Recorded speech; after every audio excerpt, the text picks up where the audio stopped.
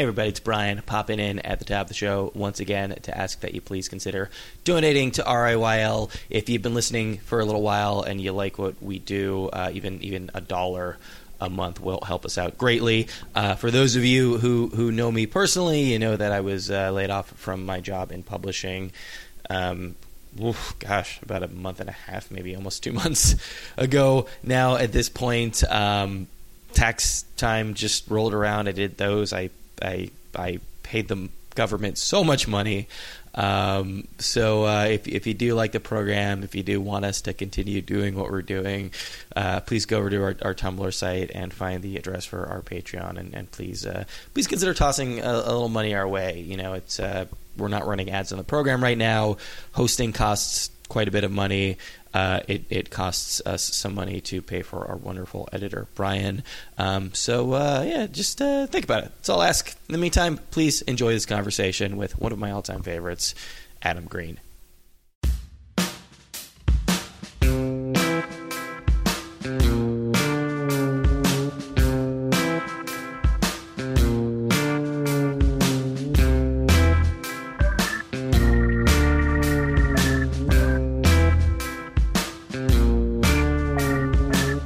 Go to a club and the sound guy hands you a different mic, sometimes it can be really fun. You get to be like a different guy for that night. Yeah. You know, like for example, like they call it like an SM57, that like flat mic or something, and like all of a sudden I'm singing to that. I feel like I'm in like a punk band. Yeah. It's funny, like I remember because we were listening to like everybody else was listening to the Moldy Peaches in college, and then like all of a sudden well, not the next album, but the album after that, it's like, oh, he's a lounge singer now. Like, well, you know, it's funny because like the Moldy Peaches was when I was on tour with Moldy Peaches, like I was 19, 20. I think in the final throes of it, I was 21. Mm-hmm. Like on the last tour, I remember turning 21 in like Bavaria. Which is funny because I could you could have been 16. Yeah, I could have been 16. Yeah, that's funny. Still, but you know, a good place to get shit when faced. I think about how young I was touring with the Moldy Peaches, like, you know, and I'm really surprised people weren't just like, you know, where are your parents?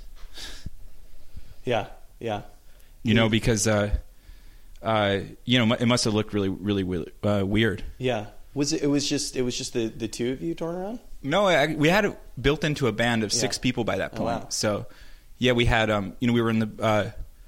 I still do stuff with a lot of them, like Jack Dishel, for example, who plays the guitar player. Like we worked on Aladdin together. He plays 2 of the main characters, the Sultan and Uncle Gary. And he was also in The Wrong Ferrari with me, and I played, you know, he's been... Yeah. I've just been working with him for a long time. And Toby Goodshank, who I was in the Moldy Peaches with, he's the prop master on the Aladdin movie. He's like actually probably the one that built the most props of anyone. Did everybody everybody also kind of want to do a movie on the side? Everybody had an interest there, or were you recruiting people sort of outside of their comfort zone? I think with Jack, he's like really like an actor. Yeah. You know, he's crazy. You know, when you're on tour with somebody in a van, you can just hear them do voices all day. It's like a way to keep each other sane. Yeah. And Jack did the best voices. You know, and he had like, if you asked him why he said this or that line, he'd have like a million reasons. You know, he'd be like, "Oh, because you know this guy went to World War II." You know, like backstory. He has backstory. You know, and that's like what I get. You know, an actor has. In a way, I learned about how to, you know, not how to act because I never really learned, but I learned. You know, but I learned about how actors think from just observing him. When did you start really getting into the filmmaking side of things? When did you decide you wanted to kind of go out and make your own stuff? Well, I mean, I honestly just had, just, it's not that I had, like, I had a picture of myself making movies. I think a lot of people have a picture, sure. You know, like when you're a kid and you're like, okay, you know, could be a princess, and like I could have, I don't know, I could. But you're like, I want to make movies. I want to be a rock star. And you got to be both of those things. Well, you know, it's like a lot of it's just about picturing something in your head and then making that thing a reality in the outside world. And I think like, for me, I never really like thought of anything as like kind of being like an authentic something, you know, like I never was like, when I was like going around tours being like, I'm a rock singer, I never was like, oh, I'm like the real deal, you know. I just like in my mind thought, you know, like I'm just like doing a thought experiment, you know. It takes the pressure off, right? When you don't, you know, when you're like, you're going out there and people are seeing your stuff. So I mean, that's success, right? Yeah, in a way, you know, if anything, I think that the characteristic that united those things is I just have like a really romantic like attitude towards like life, or at least like my own attitude towards my own life or something. So I've always been like kind of really into like gambling with it and being like, I'm gonna, you know, just like if I want, like, you know, and I have like a lot of feelings of like really wanting something to be a certain way, you know. So I'm just like, okay, well, if I really want, you know, like you know, as you were saying about being a crooner or something, I was like, I really want to make like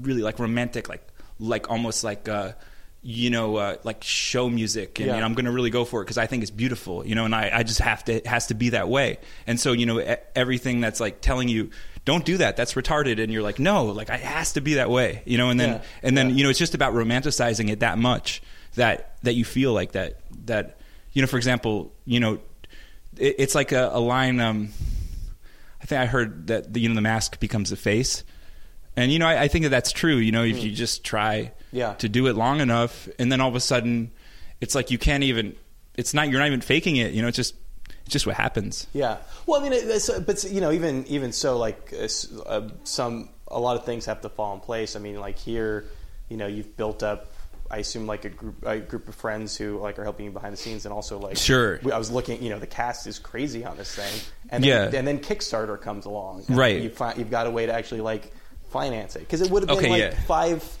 5-10 years ago, it would have been crazy to say like, oh, I'm going to make a 80-minute film. An Aladdin movie out of paper mache. Well, I think that was kind of the idea, is that, you know, first of all, I'm not coming at these people like I'm a director and I really want to make a really popular movie, and you know, I'm like, and you know, I would love to enlist your talents. You know, I'm working for this company. Like, it was like the opposite of that. It was just like, you know, somebody like, let's say Natasha Lyonne. Like, I've known her since I started to like sneak into clubs when I was like 17 years old or something. You know, so I remember her from being a little kid in New York.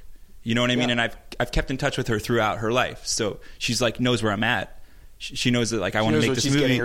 She's like, oh, he wants to make this movie. She like, you know what I mean? It's different for her. So it's not like a surprise, you know. And then as far as Alia Shawkat or you know, Harmar Superstar, or like Jack, who I was in the Moldy Peaches with, or a lot of these people, you know, let's say are musicians I was on tour with, and you meet like a lot of people on tour. For example, Andrew from MGMT is in the movie. He's the guardian of the lamp. He's you know, he's the arbiter of who gets the lamp. I met him on tour in Australia, you know. Like, I was actually camping out under a koala bear. Under a koala bear? Yeah, like they make you camp out at this festival called Meredith. And so I was like camped out under a koala bear. And under a koala bear. It was raining, and you see like in the tree was a koala. Okay, and the koala was in the rain, so it was like not going anywhere or something. It looked like pretty frustrated. It was kind of like a little Ewok up there. The koala was your umbrella. Exactly. Well, the koala, he was up there, and you know, and obviously because it's my first time in Australia, it caught my imagination. And in the middle of the night, I woke up and I heard rustling outside, and I needed to take a leak, so I go out. This is like right when I first got an iPhone.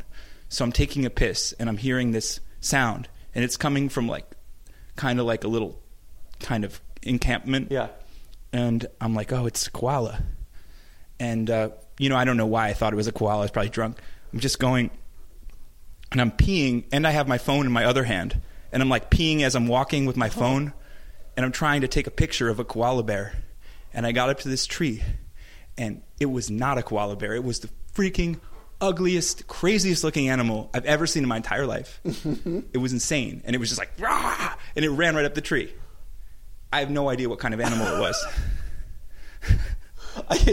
So you know, so you're like going through your life, and you're like meeting people, and obviously like, I mean, at what point is it sort of the germ start, and you start kind of like, are you assembling a cast? Are you kind of writing around a movie around certain actors? Yeah. Well, I think like, okay, I definitely had just, for whatever reason, gotten into my head that I had to make an Aladdin movie. Okay. Were you a fan of the Disney movie? Yeah, I was, and and also like my parents used to read me an Aladdin story when I was going to bed, so I had a version, and actually it was kind of different. And so I remember when I watched the Disney one, being like, "Oh, this is weird. It's kind of it's kind of different." Yeah. I think in the one that I had read, he got unlimited wishes. The Disney one was 3. I was going to ask you because you're like, we just watched the upcoming trailer, and you're burning through wishes in that thing. Yeah. It's a different story. It's a totally different story when you have unlimited wishes, right? In my Aladdin, the lamp is a 3D printer, so it sort of enables you to print out like unlimited crap. Yeah. And I mean, in a way, the premise of it, or what inspired me, was the idea that if you took a 3D printer and then you hook up the 3D printer to the internet and you press go, then it just ends up printing out like an unlimited version of everything that is like every kind of garbage that anyone could imagine. And I guess in a way I was like inspired by the idea that Aladdin is like a materialist like fairy tale. Yeah. And that's sort of the premise that excites people about it. It kind of is, but isn't the moral of the story that like that's not the important thing, that the shit that he's making isn't the important thing at the end of the day? Yeah, that's a good point. So, so in a way, like I was kind of looking at the themes of it and sort of, saying how would I see it through like a modern eyes. And and so I did come up with this 3D printer idea, and I kind of then ended up figuring out that I would prefer the princess to be like a more of a Kardashian type person, and so then I ended up casting Bip Ling in it, who's a real life kind of. She's like an actress and a model and almost like a socialite and a musician, and she really is living like a crazy life. She's like very like kind of like lives like a wild, like decadent, so like nightlife. She's always getting like her picture taken, making like her and her videos are incredible. Like if you watch her music video online, Bipping, it's like amazing. Yeah, and so I just knew like Bip has to be it, and I knew her from just from being out. But she's like a socialite, but she's also the kind of person you can say like, I'm making a Kickstarter paper mache movie, and I want you to be in it. Well, again, like it's the kind of thing where she wanted to be in it, like and I think that I think you just when you go through life, you just feel like certain connections with different people, and like with her, I was just like, oh, cool, like she's like wants to be part of my life, and like like we have a thing, so we just like connected, and so she's the princess in Aladdin. Yeah, she looks like the princess in Aladdin, Yeah, and like I think like let me think, but just. I think that's kind of what it is it's a community project. It's like a bunch of people that for the summer are congregating in like a warehouse. And, no one like really got paid to do the movie, and everyone's basically just doing it because it's like the opportunity is to act inside of a real life cartoon for the summer. And was funny to people.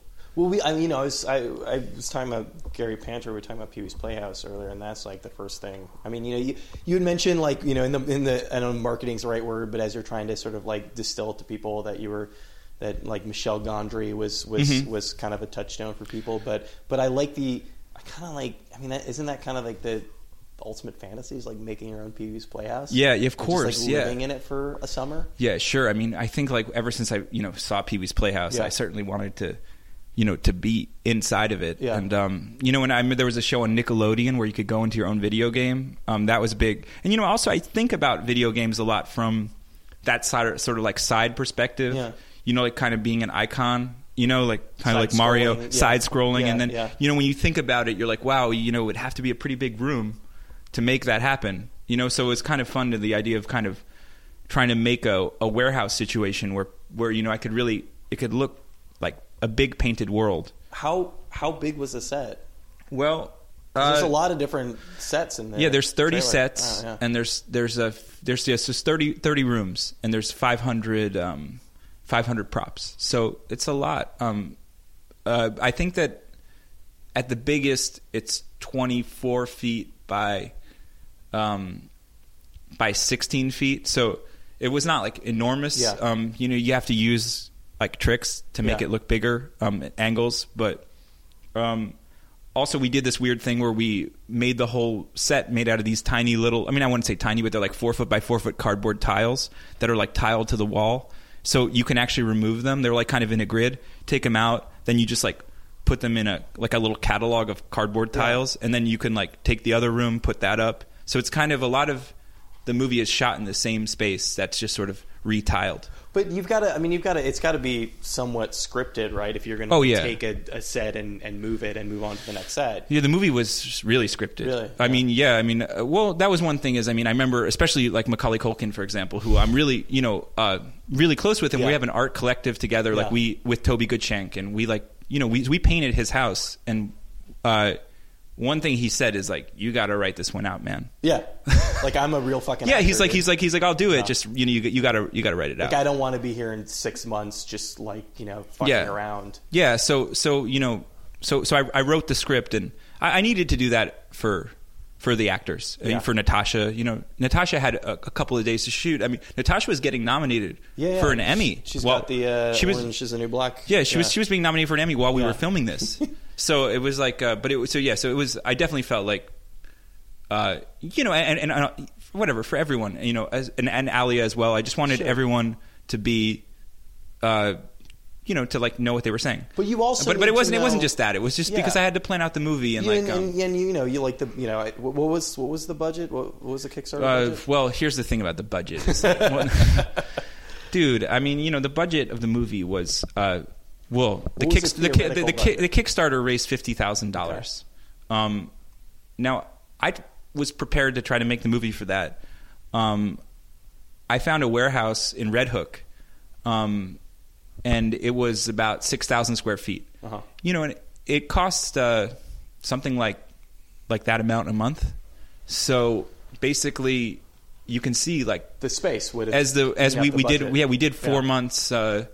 Build, to build the movie, the 4 months, and then the shoot of the movie was like a month and a half. So we were running laps around the budget. I mean, because originally it started out as me in a room with one intern who is this awesome dude named Wilson, who like he helped me make the Kickstarter video. So we started out first day, and actually we started out in the studio of Dustin Yellen, who's an artist who lives in Red Hook, an incredible dude, and he's makes these amazing like glass sculptures, and his warehouse is like a Disneyland.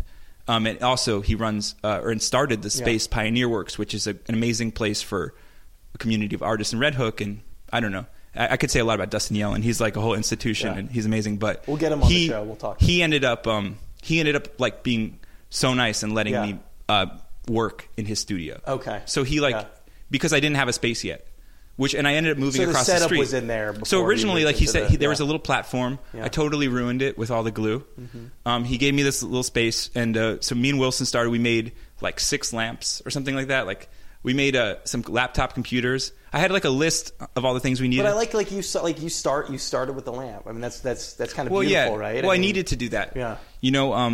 And I just kind of like. A lot of it was more about making the original, like initial emotional investment myself to make sure that I followed through with it. Like once so it's kind of like exactly. It's kind of like all this stuff is kind of like making it so that like you're making something that you can't withdraw. Yeah, it's like that's what the Kickstarter does, right? I mean, like once you've launched that, you can't. That's how I think about it. I mean, So at what point in the process do you sit down? I mean, it sounds like pretty early on you guys sat down, started the Kickstarter. So basically, we basically did this. We were in this space. We made a few lamps. Then the next day we like made.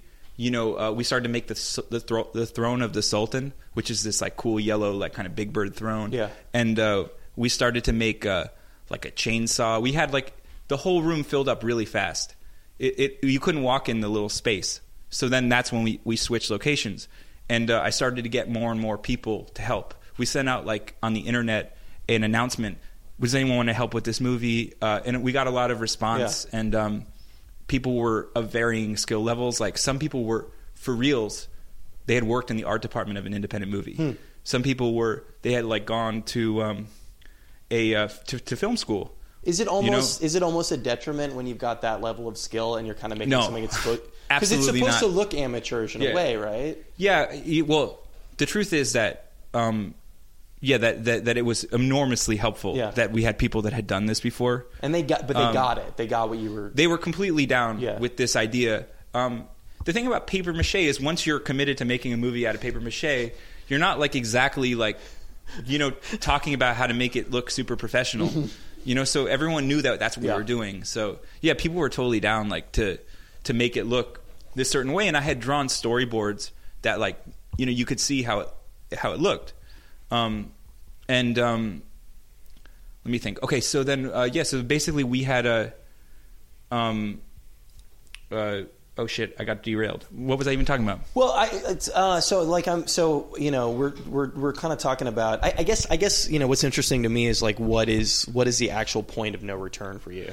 Well, I mean, certainly getting a warehouse. I mean, honestly, I'm the kind of person I think. Yeah. Just saying that I'm going to make it to that level is point of no return. I could see like most people just saying, "Yeah, I'm going to make a movie, man. I'm going to get all my friends to star in a movie," and then it just sort of floats around for a while. Yeah, I don't know. My brain, I try to like really actually calculate how long it would take, and in my own mind, I thought it was going to take a year. Yeah. Now it ended up taking 3 or 4 years to make this movie. So what was how much of from you like you getting the initial idea to you actually like getting up and running? How long was that part? Well, the funny thing is also because like I'm just whatever kind of lived like somewhat of a I've been on tour since I was 19, and I've been signed to like different labels, and I just had a kind of like I don't know. I want to say like almost spoiled because I have like a publicist or whatever you want to call it, manager. Sure. Helpers. So you have like all these people, and then as the Aladdin project like goes on and on, I really felt like, man, I don't really have that anymore. I don't, it was me and my wife, Yasmin. She was really producing it. Yeah. And it became kind of like, man, I don't really get to feel like that cool about this anymore. I'm the one that's making all these like the phone calls and she was like when we were setting up the interview, like she was like the conduit, like she was helping out, like she seems to be kind of almost doing PR for you at this point. Me and Yaz work together as a team, and she's and she's like a total genius. I mean, Yaz is she heads the think tank of Google Ideas, which is one of the most interesting think tanks.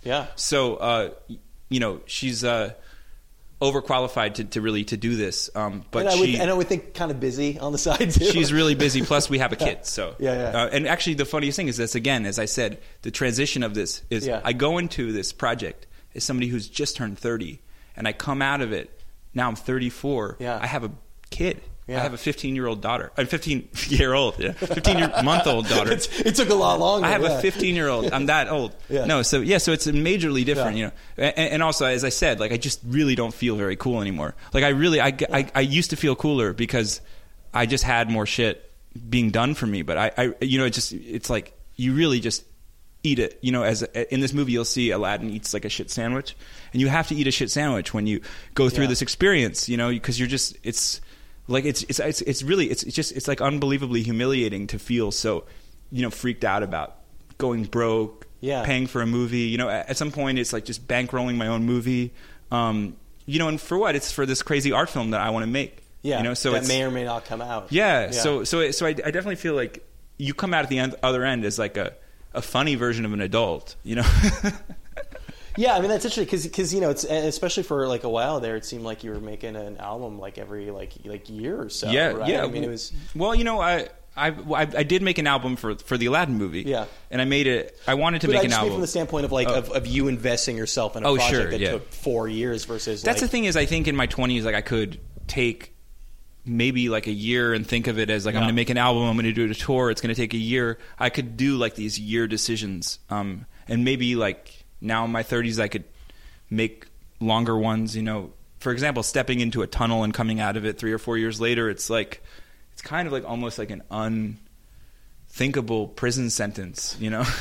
Well, I mean, if you don't enjoy what you're doing, but it sounds like this is a pretty enjoyable process for the most part. Well, I mean, it's definitely like was the one of the most interesting things I ever did in my life, and I'm really proud of it. I mean. I feel like we finally got to a version of the movie that I was satisfied with, and it took a long time. originally, like, I think the movie was a 2-hour movie, and we kept on like editing it over a course of a year. Now it's an 82-minute movie. Yeah. Which is great. You know, it's you just watched it like 1 million times. Did you feel like and also I worked with 2 editors Yeah. you know, during that course of that time. I mean, that's a tough process too. I mean, you know, when you're like putting an album together, are you, you know, or do you just like get like, you know, 10, 12 songs together, put the album out, or is that also like a pretty hefty editing process too? Well, no. And do we make an album? It's like, you know, people are just like, you know, oh, we should try something cool. Like, let's like bang on a bucket instead of have a drum. You know, let's, you know, what if the bass is a tuba? But it's not you like know, the painstaking process of like, I have 40 songs written and let's like whittle this down to 10. I think I never was really that kind of thing. Like, I mean, I'd have a couple extra songs. I never really. Yeah. I'd always write some songs and it would become the album. I mean, you know, sometimes I would sit there with like a producer and we'd say like, we're going to get rid of this verse. We're going to do something cool on this song. Like, I mean, you know what I mean? Whatever it was, you know, the hardest, I mean, like they say, but you know, you don't sit, when you make an album, you don't sit in a room with like 5 people and they have a notepad and they tell you like the second song is too slow. The third song is, you know, not catchy enough. Like, when you make a movie, you have the input. It's just collaborative by nature. You know, you have the actors, you have people who you know, people who are producers. Everyone, a lot of people watch the movie and they tell you what they think.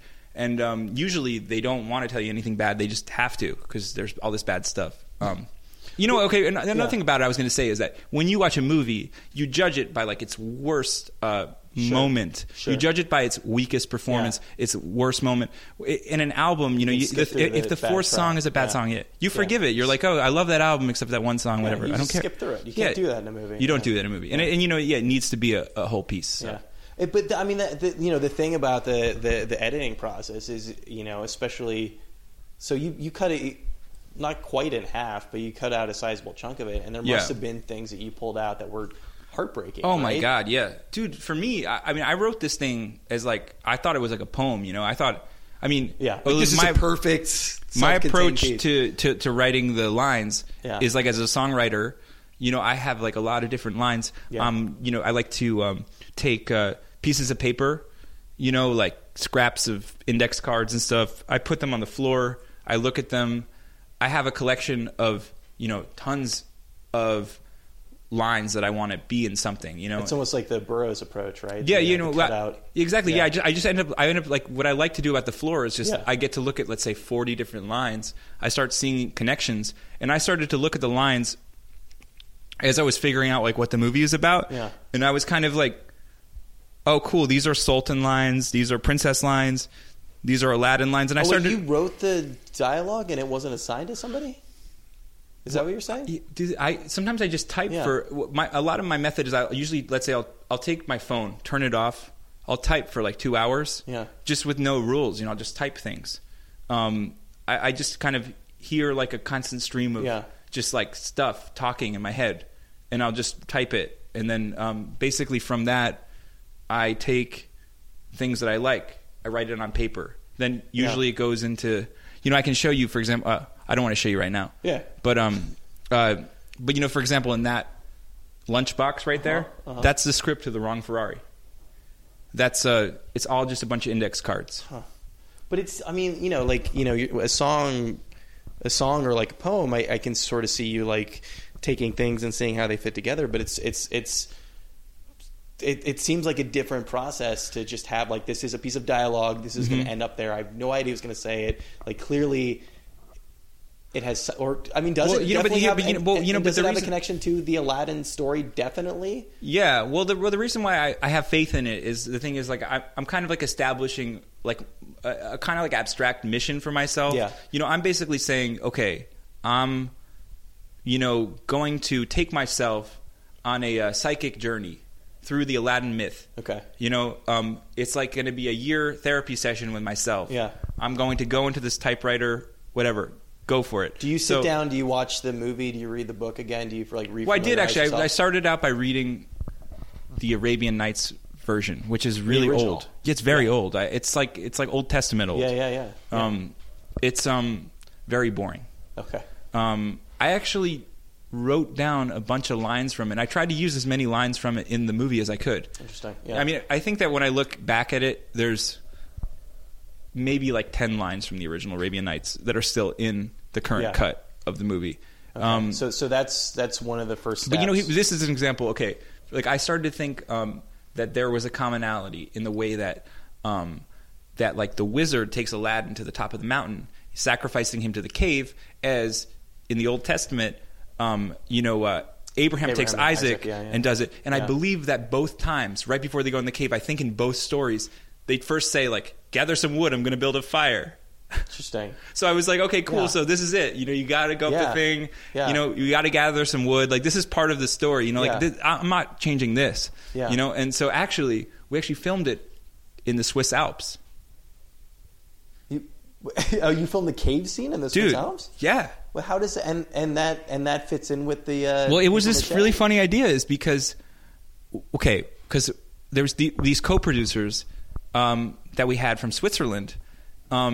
These guys really, I feel like they were like, we can do this mountain scene in Switzerland. And so I'm just, when you're talking about we're talking about like $50,000 budgets, and it's like, oh yeah, no, but we're going to film this one scene in the Swiss Alps. Yeah, I know, I totally agree with you. But the thing is, these guys were paying for it. Yeah, no. And so we found, the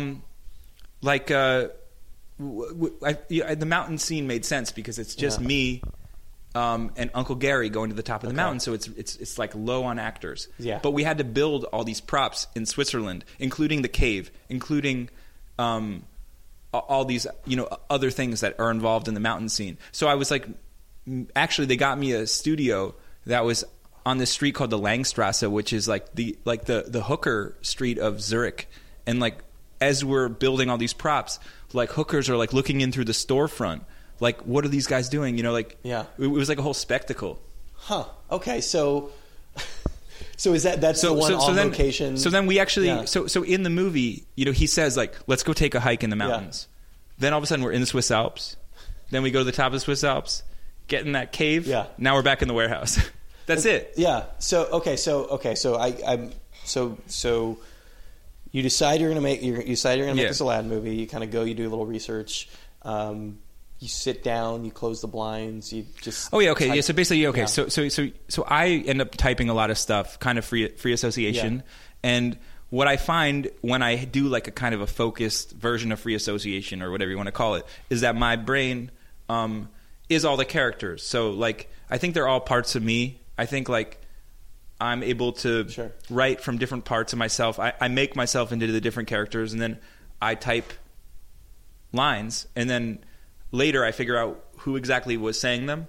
And then the thing is, I honestly think over the course of a year, I work out the myth. I mean, I work out a conclusion that's like as acceptable as the end of a therapy or something. What was the skeletal structure of the story before you really sat down and wrote it? I mean, you knew that there were certain things you had to hit. I was going to say is as if the characters. Yeah. It's as if the characters are like a clockwork in a mechanism that's kind of like similar to the amorphous like ego, superego, id idea. All part of the same. Because I really see that a lot. I see that in myself. Yeah. I feel like I live life, and I feel like there's like 3 alternating cameras that are always switching the way I'm seeing life. Like, and it actually feel like, I feel like, I feel bad about something, and then all of a sudden I actually feel like my id like shoots a little freaking ego juice into like my super ego's butt or something, and it's like, oh, give a little bit of jolt to your, ego, or I don't know how to. I feel like when I see art by like even people like just like Miro or something, where there's sort of these amorphous clusters of like what do you want to call it? They kind of look like cellular stuff. Yeah. But I feel like those are sort of like that. They're kind of like, I feel like people are like landscapes, and that kind of art is like an illustration of their soul. Yeah, I mean, that's how you work through problems in life, right? Is the different sides of your brain sort of deal with each other. Mm-hmm. So how? I mean, this is something I've always been really bad at. Is like really like shutting off the distractions. Is like, did you have to work toward that in your life, or have you always been able to do that? Well, yeah, I mean, there's a few different reasons. And obviously you have more distractions now. You've got a kid. Sure, yeah. Well, I definitely do like when I write, I use airplane mode. So I just don't like let the phone go off. I mean, sometimes they'll even try to trick you, but airplane mode's pretty good. Yeah.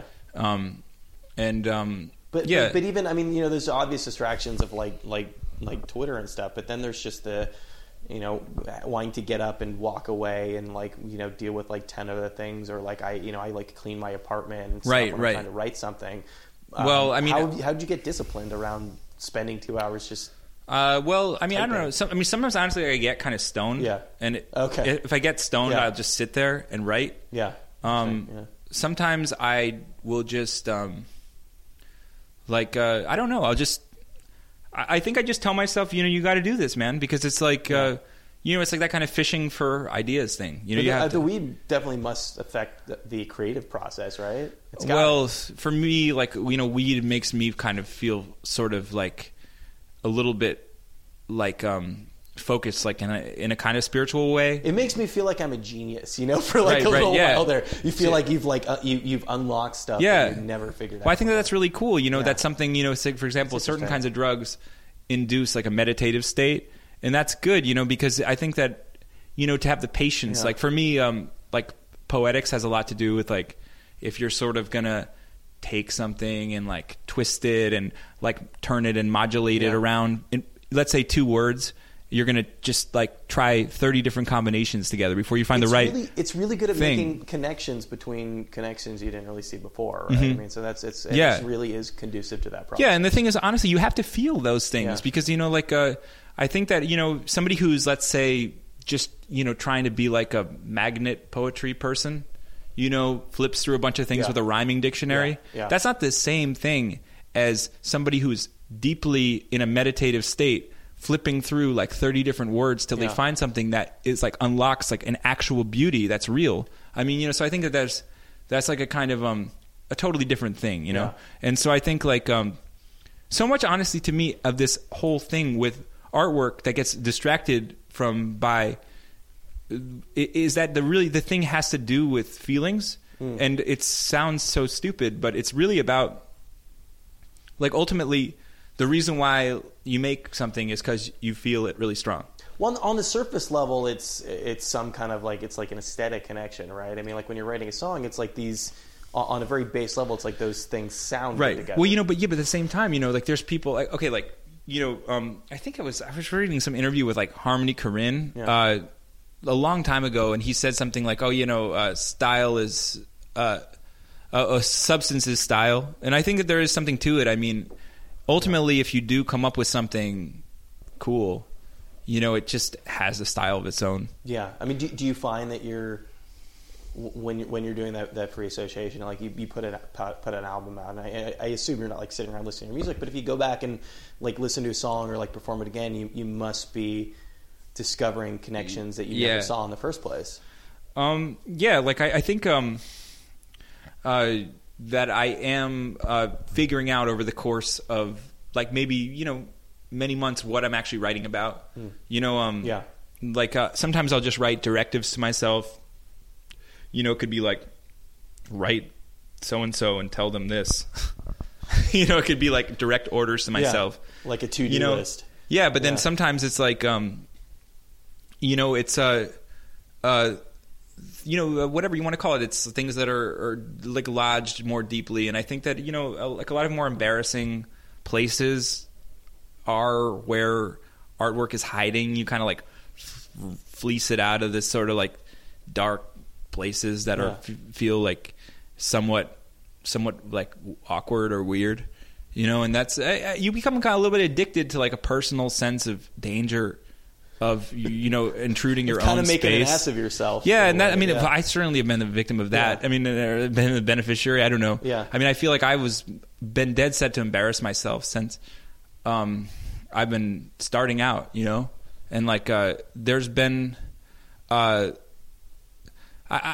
think that idea of I can't be embarrassed enough is something that kind of inspires me, Yeah. Do you find that when you're in a certain place and you're working on a certain set of songs that turns into an album, that there are end up being these overarching themes between them?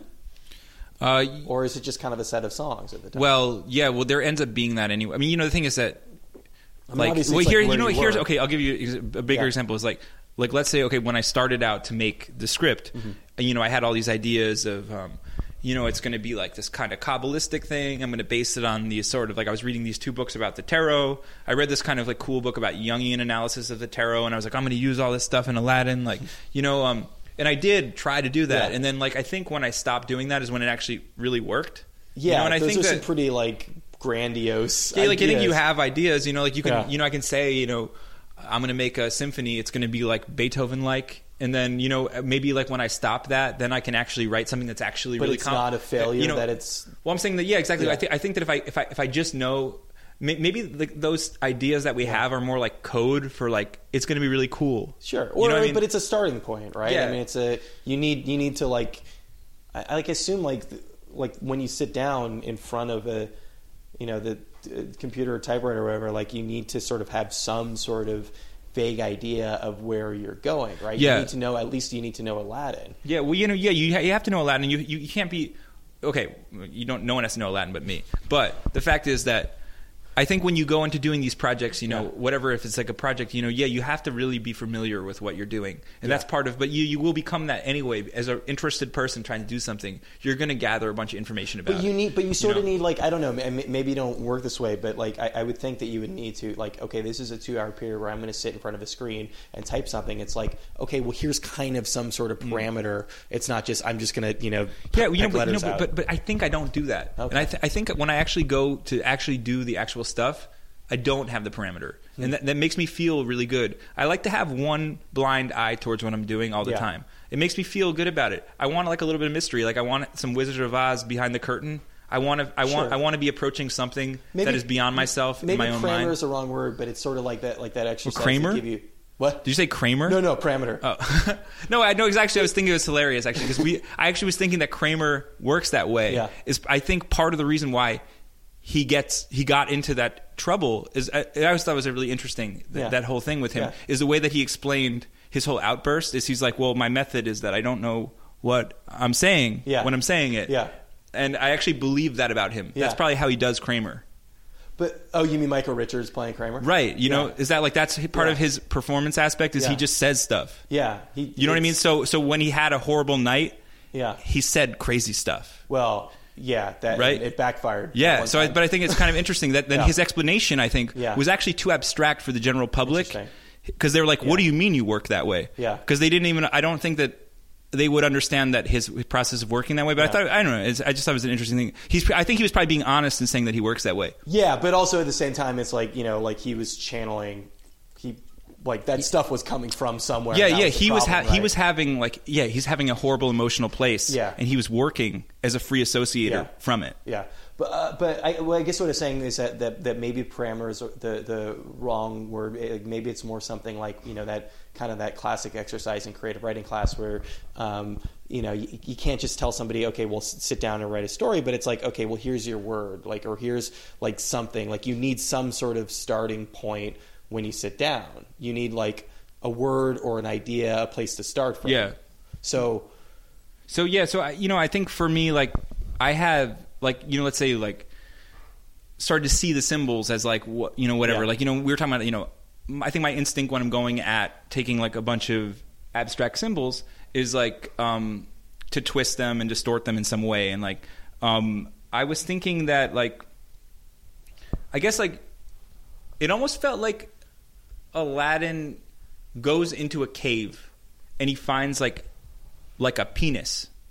Yeah. And the penis it's a particularly phallic lamp in the trailer. Right, yeah, well, I felt like he finds it and then it enables him to become an adult. Yeah. And I thought that that's kind of what I'm seeing here because the genie and Genesis and genius and all these words, they kind of all sounded like birth words. Sure. They all sounded like he's having a baby out of this lamp. He's there's sperm coming out of this thing. It's I'm thinking of Shazam, Captain Marvel, he walks in the cave and he's a superhero. All of a sudden. And honestly, if you can look at it in a different way. If you were going to make the movie a different way, you could look at it as a female, you know, and like the lamp could be like her clitoris or something, because, you know, Christina Aguilera has that song about the genie in the bottle, you know. But I don't want to be too on the nose about it, but I can't help it at this point, because you were saying earlier, like, you started off, you're 30, and, you know, now you're 34. Yeah. Now you're 34, and now you're an adult, and now you have a kid, and you spent 4 years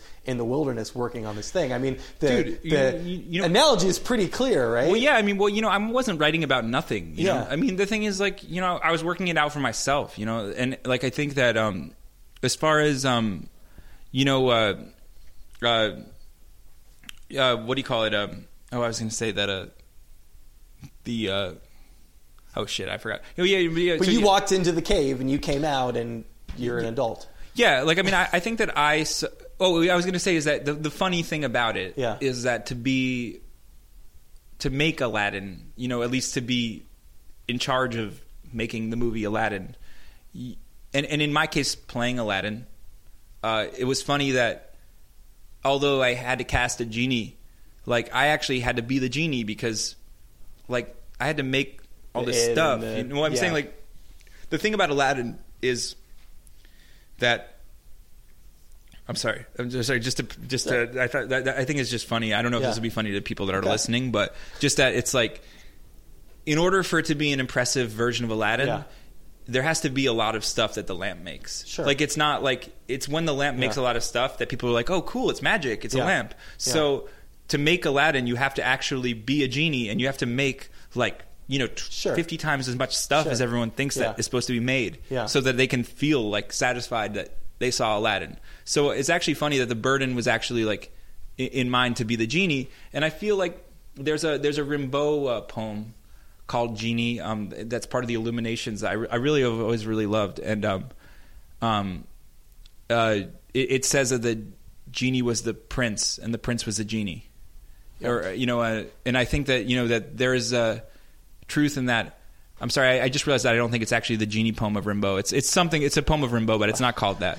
But anyways, but just the genie and the prince are the same, you know, and the genie is the part of Aladdin that helps him, you know, become like an adult person. You know, it's interesting because, like, in the Disney cartoon, he's the id, right? I mean, right? Yeah, he is the creator, but he's also like the. He's like acting out, and he's like the big, like, cartoon. Right.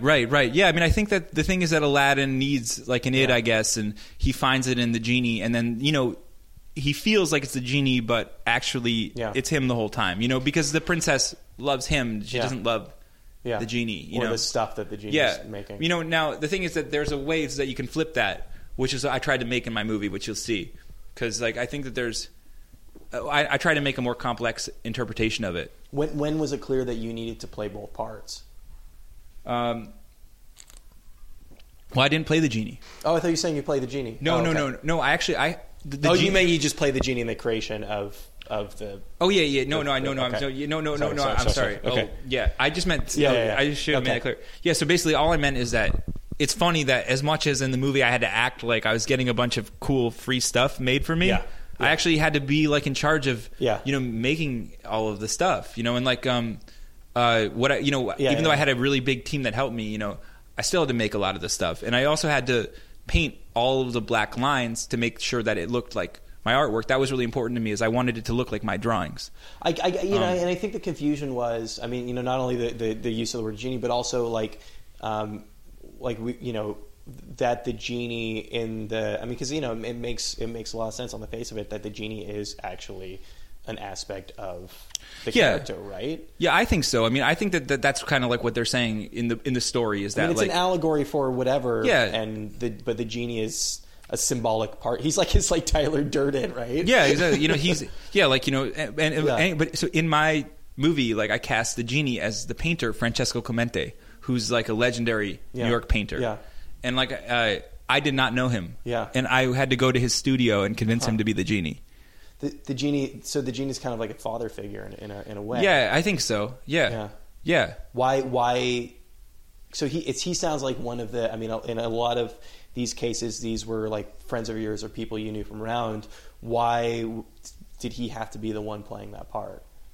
Well, he's not an actor, right? He's not an actor. I mean, I was looking for people that looked genie-like that or genie-like. Okay. And you know, I went through a few different ideas, and he seemed like, I don't know. We were on an airplane, me and Yaz. We were like, you know, Francesco Clemente is really a lot like a genie.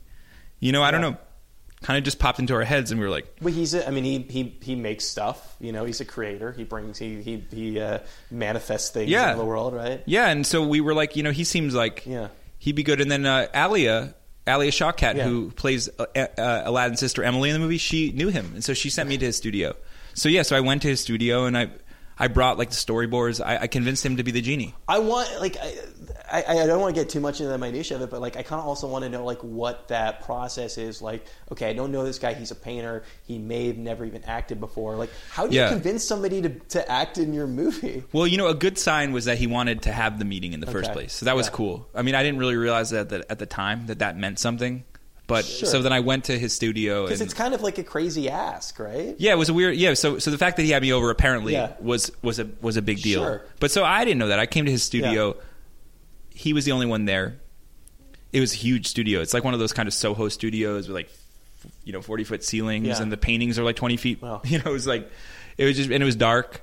And he brought me over this little couch, and you know, we were talking a little bit, and I showed him the storyboards, and he's very quiet, you know, and like maybe, you know, 10 minutes into showing him the storyboards, he laughed for like a second, and I was like, oh shit, he laughed, you know. But up till then you were like, this is not I didn't know, well. You know, and so then we got to the end of the storyboards. I told him the whole story of the movie, and then he was like, well, what would I say? And then we read through all the lines, you know, all the genie lines, and he was like, oh, this sounds like something I would say. I was like, cool. Huh. So then I just got the hell out of there. I was just like, I got to get out of here. Maybe I'm like, you know, overstaying my welcome here. Don't say anything else, because anything you say. So I went to the elevator, and as the elevator door was closing, he's like, I will be your genie. That's beautiful. It was cool. Had you watched any interviews with him, or did you just know his art? And I knew his art. Yeah, I actually learned how to draw looking at his art. But it's such an interesting thing for somebody to say to you, like, this is the thing I would say, even though like you hadn't heard him talk, you had just seen his paintings. Well, it was really interesting for me to talk to him. I just was like, he's also the kind of person that says interesting things when you talk to them. I mean, you know, but you don't he's know generous with that, you know. But you don't know what artists are going to be like based on their work. Like, oftentimes they're completely different than you think they're going to be. But it sounds like you kind of hit it right on. Well, you know, head. What was funny is like some aspects of him is like, wow, you know, like, you know, like in a way, like I feel like, wow, you know, you just are the genie. You know, I can't even compete. You know, you know, your whole life is incredible. You know, and then other aspects, he'd say stuff, and I'm like, oh, you know what? I really relate to that. You know, I could see like just almost like the same kind of. You know, I felt similar to him and then different from him. You know, it felt like cool. Like I felt like on one hand, I could like go into the frame of mind of just being like. You know, like infinitely awed by this guy, and then on the other end, I could just be like, I found him to be accessible and kind of like I felt like, you know, I could relate to him in a normal way. Is it unhelpful to at any point in the process? Because I'm like picturing like, okay, so you bring him on board, and then like, you know, the like curtain call or whatever you call it, like this, you know, it's time to actually shoot, and you bring him there, and like, you know, he comes to the studio, it's you, like, you know, kind of like a bunch of like, you know, 20, 30 somethings, and they've made paper mache, and he gets there, and I'm just wondering, like, is it at any point in the process, do you kind of like look around and go, this is a crazy thing, or is it like fairy dust? Do you have to constantly believe this is a thing that makes sense and is going to work? Well, you know, he first of all was the most cooperative person to work with ever. You know, he just was like, he came on time. He was super patient. He like knew all his lines. He you know, we made all these different plans of like these random dates over the summer, and he wrote them all in his calendar, like very old fashioned, kept them all. Yeah. He was really amazing to work with. And you know, and as far as his interest in like everyone on set was high. Yeah. He like talked with everybody, made a bunch of friends with people.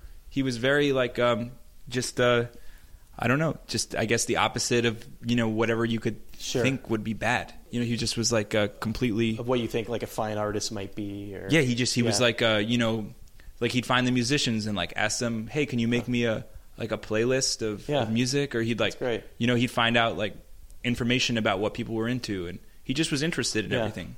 But you know, I mean, it was actually like kind of like when you actually think about being old, you're like, oh shit, I would really love to be like that when I'm older. It's just like, you know, there's a part of me that's always kind of like self-defeating when I'm like making things, and I could sort of see myself like getting there and just at one point being like, this we can't pull this off.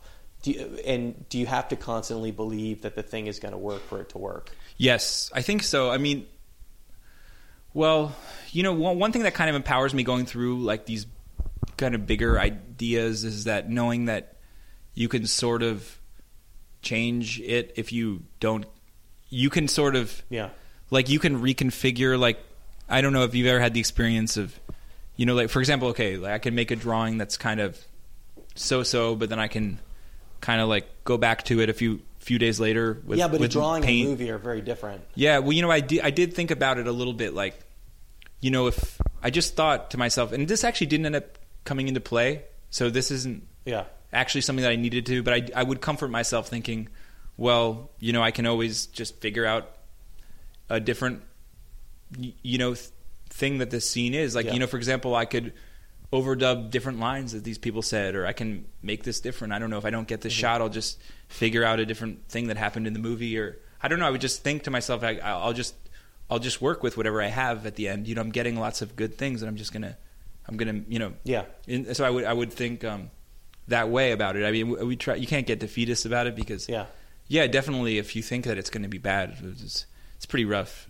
You also, I mean, especially when you're working around so many creative and talented people, you have to really be open to the idea that things are going to change because they're going to be introducing a lot of interesting stuff, right? Yeah, of course. I mean, you know, well, you know, the thing is, a lot of the characters that people were doing, there's stuff that we kind of had like developed around each other. You know, for example, Jack Dishel does Uncle Gary, and Uncle Gary has this old man voice, and I was saying that's one of the guys that he would do in Moldy Peaches. So I was like, okay, you're going to be the old man, you know, or a variation of him, and so, you know, we have command of the character together. We know like kind of like what the old man should be like, and so, you know, him more than me, but it's not like a strange territory, and you know, even the character of the Sultan that he decided would be this sort of pan-European guy from nowhere, and I love that character. That's something we've been discussing for years, that kind of identity, you know, and you know, ever since we toured in Europe, and you know, people would come into my bus like all drunk, and like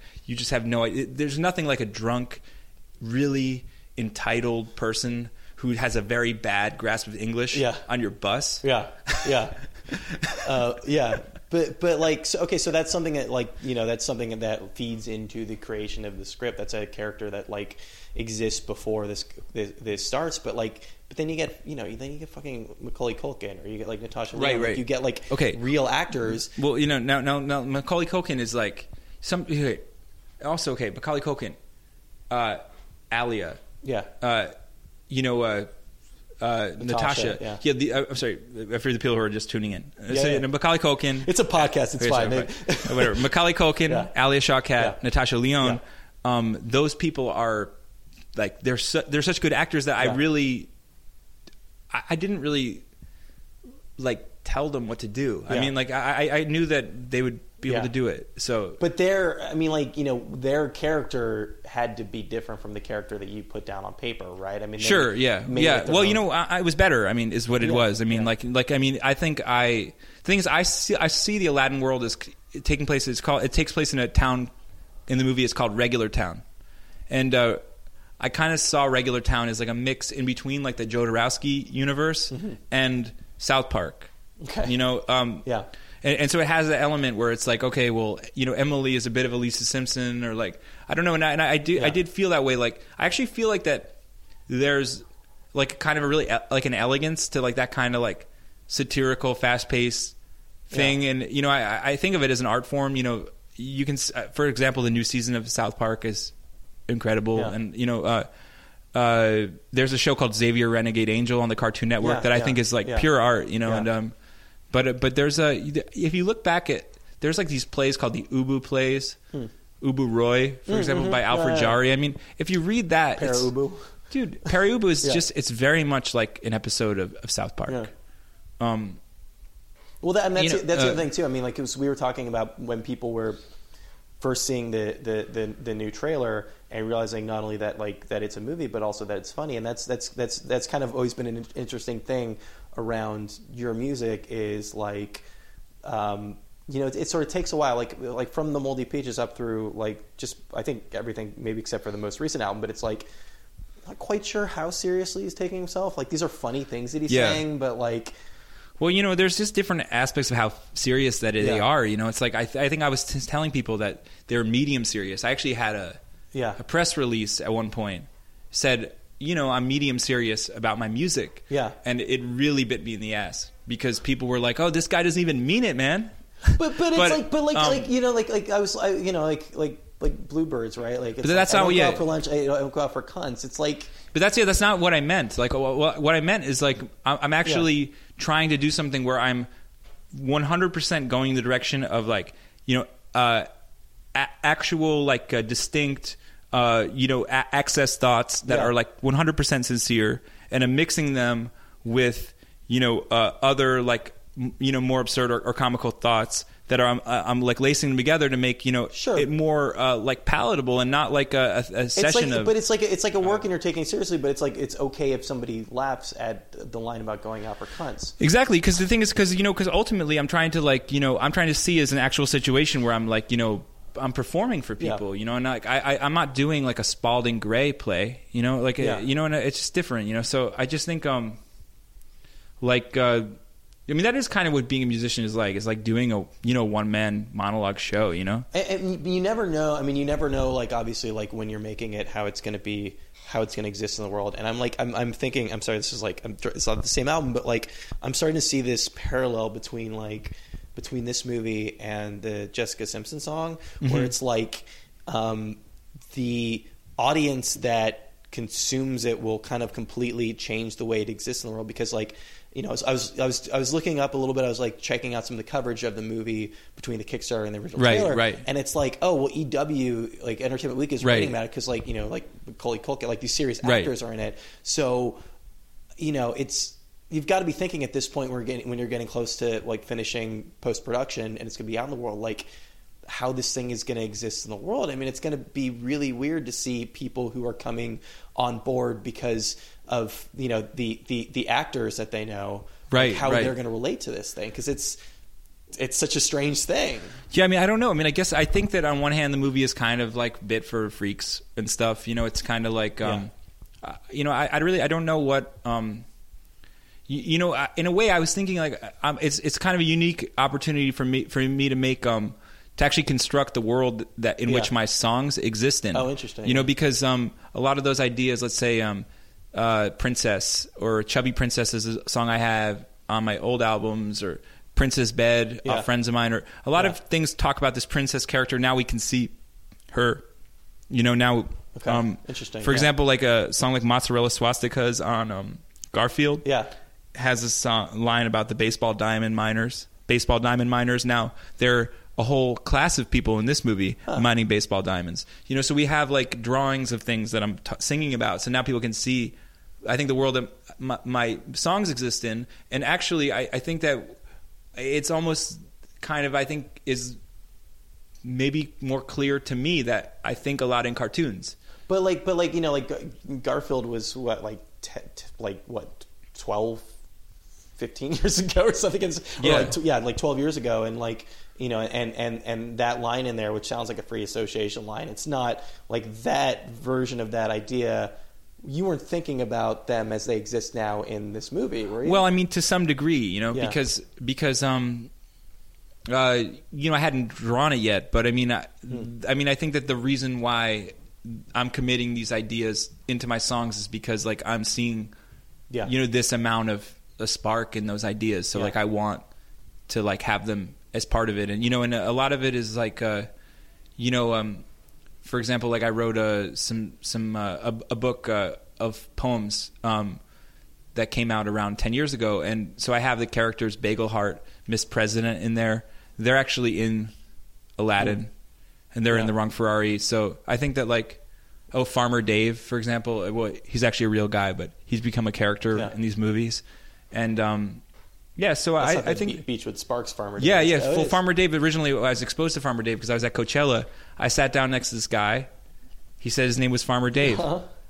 You know, how could I ever forget it? No, absolutely. But no, I mean, I became friends with Farmer Dave after that. But he's been part of my character Rolodex ever since. It's interesting because we're sitting in your like ostensibly your art studio, and we're surrounded by all these drawings. And do you feel like everything you create, whether it's a song or like these drawings or the movie, they all kind of exist in the same nebulous world? Yeah, I try to make it so. Yeah. I mean, because I try to find the similarity in all of it. Yeah. I mean, because I kind of feel like that, even for artists that change styles a lot, that like what you could find the common thread in their work. That's what they actually are. That's like what their soul is. Yeah. So I try to like link it all together so that it's something like a hanging off of a skeleton that's like my soul. Huh. What's the purest form of is it art or is it songs? Like what is like what cuts to the quick more? Well, I don't know, because I think that I found that there was a way to do like an alchemy in making movies, especially because and I really got into movie these. is sort of the kind of the compromise between the two, right? Yeah, I think so, because I kind of pictures, also found that like there was almost like a kind of I was really into these sculptures by Jean Dubuffet. I saw in the Pompidou. There's a room of his sculptures, and he makes these ones. They look almost like drawings of sculptures. I think they're made out of like epoxy resin or something. It looks kind of like paper mache. Yeah. I think at the time I thought they're made out of paper mache. Like 2.5 dimensions. Yeah, and plus they have big, thick black lines, and they look they look like drawings. And I was thinking, like, wow, this is really special, because if you take a picture of this, it looks like a 3-dimensional drawing and like a cartoon, and so that kind of got my imagination rolling. Also, there's an artist called Red Grooms. That's like a New York artist. He made a lot of 3-dimensional stuff, and it was like publicly displayed a lot when I was a kid. For example, at the planetarium near my hometown, or like they had a show of his at the Whitney. And I remember walking inside of Red Grooms' art. There was actually a bus that was in Grand Central Station. You could go into the bus. It was a full-size bus. And so I remember just being like, this is incredible. Yeah. He would work in paper mache as well.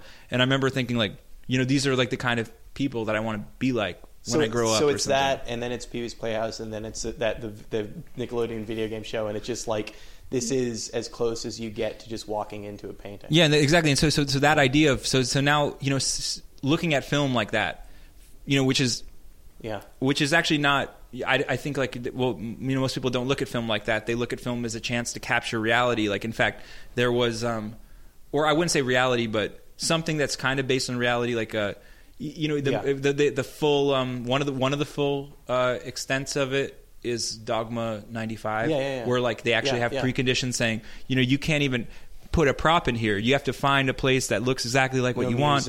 No music.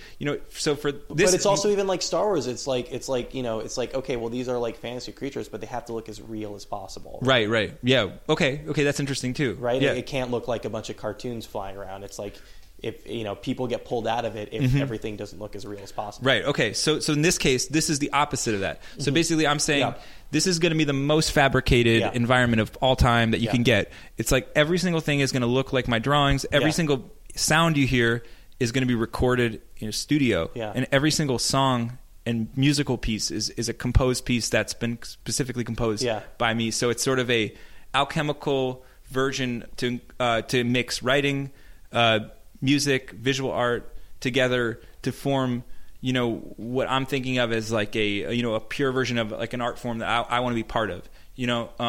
So it's kind of like an 80-minute sculpture or something. Yeah, but if it'll be successful if you can have this clearly fabricated thing, but you can take them out of that enough that they are not really paying attention to the fact that I mean, they're transfixed enough that it doesn't matter. Well, you have to like make sure that the people don't get taken out of it at all. That's one of the funny things about it is, but it's like you go to a play. It's like the play is successful if you forget that you're sitting in an audience and then there's curtains and stuff. Yes, like that's when a play is successful. Yeah, I agree. Yeah, but you don't feel like that's quite the case here. Like no, I do think so. I think it's the case. I mean, I think that the idea is to have people feel like no, that world was real. It just Yeah. was made out of cardboard. Yeah. You know, like for example with Kermit the Frog, you know, Yeah, it's yeah. like Kermit is real and he feels like felt. You know, there's a guy. You know, there's a guy. Yeah, right you know what I underneath, mean. But I'm saying you it's can forget it different for- than the computer thing because Yeah. you can touch Kermit and he feels like felt. His skin is made of felt, but it's real. Yeah. You know what I mean. So when Yeah. you watch the Muppets, Yeah. you're not like so much. I mean, obviously, it's Yeah. it's as you were saying, like a huge part of the puppeteering expertise of everyone that you actually Yeah. don't get taken out of it. Yeah. But you do feel like Yeah. these things are real. They're objects, you know, and I think it's just a huge thing. I mean, I don't know. Maybe someday they'll. I don't know if they would ever want to, but you could make this on a computer. I don't know. But actually, that's actually a side note that I should mention is that this man named Tom Bain did spend like basically a year doing all these computer effects after Yeah, that. I saw this some like lightning and Dude, Yeah. he's incredible. Like he actually worked on the show Venture Brothers. Oh. Doing like the animatics, which are like these sort of it's like storyboard. exactly. Yeah. And so he started to do this movie, and I think none of us knew how much special effects it would be. And every time he'd do something, it was like, oh, we could have more. It would just be better if we had more. So, because I thought when we shot the movie, I was like, the funny thing about this movie is that we made everything out of cardboard and paper, so there's actually no effects almost, you know, because we made everything already. But that wasn't the case. When you sat down, when you had that original idea, when you had that sort of like vision, now that it's complete or close to complete, how close is it at the end of the day to what you were originally picturing? Well, I mean, I don't know. I think it is what I was picturing. Yeah. I mean, I think. I mean, there's some differences. Sure. You know, different people like that cast members Yeah. couldn't make it. But I'm talking like really abstractly when you're like, this is a crazy idea I have in my head of this world. Yeah, well, I think in certain ways, you know, some of it is better than what I thought because I don't think that. I think there's a big difference between like actually thinking of it and then actually having actually made it. So I think that in some ways it's that it's better than I thought it was going to be, and I don't really know. I mean, I haven't had a chance to be like enormously critical about it because I'm just really excited about it. You know, when's it out? I think it's going to come out in like April or May. Okay. You know, I'm going to go on tour with a band to do it. Like we're gonna have like we're gonna dress like Aladdin, and I'm gonna dress like Aladdin. I'm gonna paint a backdrop. I'm gonna do like a thing where I have where you know, I want to try to play the movie maybe before the concert, and then kind of you know do a sweaty kind of concert after with my band. Yeah. So I think that would be really fun. And then can you play the lamp? It looks like a maracas. Yeah, that would be cool. Yeah, I mean actually the kind of thing is I feel like the cool thing about announcing an Aladdin tour is that I don't know what it will be. I mean, for all I know, it can end up with like everyone in the audience making paper mache and bringing it on stage. I don't know. I mean, I think it could be a lot of things. Like it could be a bit of a circus. Like I've been talking with some of the cast about coming along on the tour, like for different shows, and it could be like every night maybe there's a different thing that happens. Is it going to play in theaters too? Or yeah, I think it'll play in theaters, but I think. More than anything, it'll play like limited theaters, like in independent. As I go through towns, I could do. I want to do like a Q&A. I mean, I kind of like the idea of being there and showing it and sort of like bringing it to people like that way. It's a kind of a unique opportunity as a musician to, you know, to come to people's towns and, you know, and to, you know, I think like a lot of people make a movie, they can't go on tour really. Sure. Yeah. So. But I mean, you know, the thing is also I'm just excited to play the. You know, I didn't even talk about the album, but like I recorded it in L.A. Yeah. And I recorded it with Rodrigo Amarante from Little Joy. He's also an incredible solo artist. Rodrigo's like he's put out a new record called Cavallo. That's like incredible. Yeah.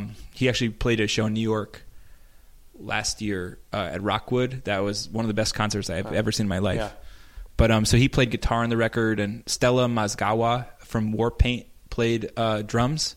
She's the drummer of Warpaint, and she's like, I think one of the coolest drummers that's playing right now. She's like, I don't know if you watch Warpaint live. She's really hard to take your eyes off of because she's sort of like holding the whole thing down, and she's very charismatic. And she plays really, really, really amazingly on this record. And then Joe Steinbrick who played bass, and he's been playing on my last few records, and he actually plays in Devendra Banhart's band. Oh wow! But Joe is a huge fan. The movie, right? Devendra's in the movie, yes, yes. And Devendra, I was going to say about Joe is that he plays bass kind of like Herbie Flowers, like almost like he plays like very Serge Gainsbourg-y. He makes my records sound very Serge Gainsbourg-y, which is really fun. Like bossa nova almost. Yeah, just very kind of like muted bass that's played very fast, and I don't know, just kind of funky in a way. Like I've kind of been getting into this like folk funk sound my last few albums, and I really like it. I mean, I just feel like, I mean, in the movie itself, I chose to have everyone wear bell bottoms, you know, because I don't know, I like to wear bell bottoms, but I truly actually believe that if everyone in the world wore bell bottoms, that it would be a more groovy place, that people would actually treat each other slightly better, you know, and that would be like 10% better, the world, if just people would just wear bell bottoms. There you go, Adam Green. Somebody I've been wanting to interview for quite some time now, and just haven't. The stars haven't quite aligned, but it worked out really well this time. Adam has a new movie coming out. It's I mean, you heard the conversation. We spoke about it at length. It's an adaptation of Aladdin. He showed me a bit of footage in his studio, and it's completely insane. So definitely check that out. Highly recommend his music if you're a fan of his work with the Moldy Peaches. Certainly check out all the solo stuff that he's done over the years. Really love his stuff. Really enjoyed that conversation. Really cool talking to him in his art studio, just surrounded by hundreds of paintings that he did. Thanks so much to him for taking the time to do that. Thanks to Kip for setting that up. Thanks to Brian, as always, for editing the show together. Thanks to you, the listener, for listening to the show. And if you have donated, thanks for doing that as well. If you have not, please consider doing so. You can find our Patreon link over on our Tumblr. That's riycast.tumblr.com. That is the first and best place to get all of your RIYL related information. If you have any feedback, it's riycast@gmail.com. Like us on Facebook. I think that's about all I got. So we've got a lot of good shows lined up. Over the past couple of weeks, I've done about a half dozen interviews that I'm really psyched to bring to you guys. So stick around, because we will be back just about this time next week with another episode of RIYL.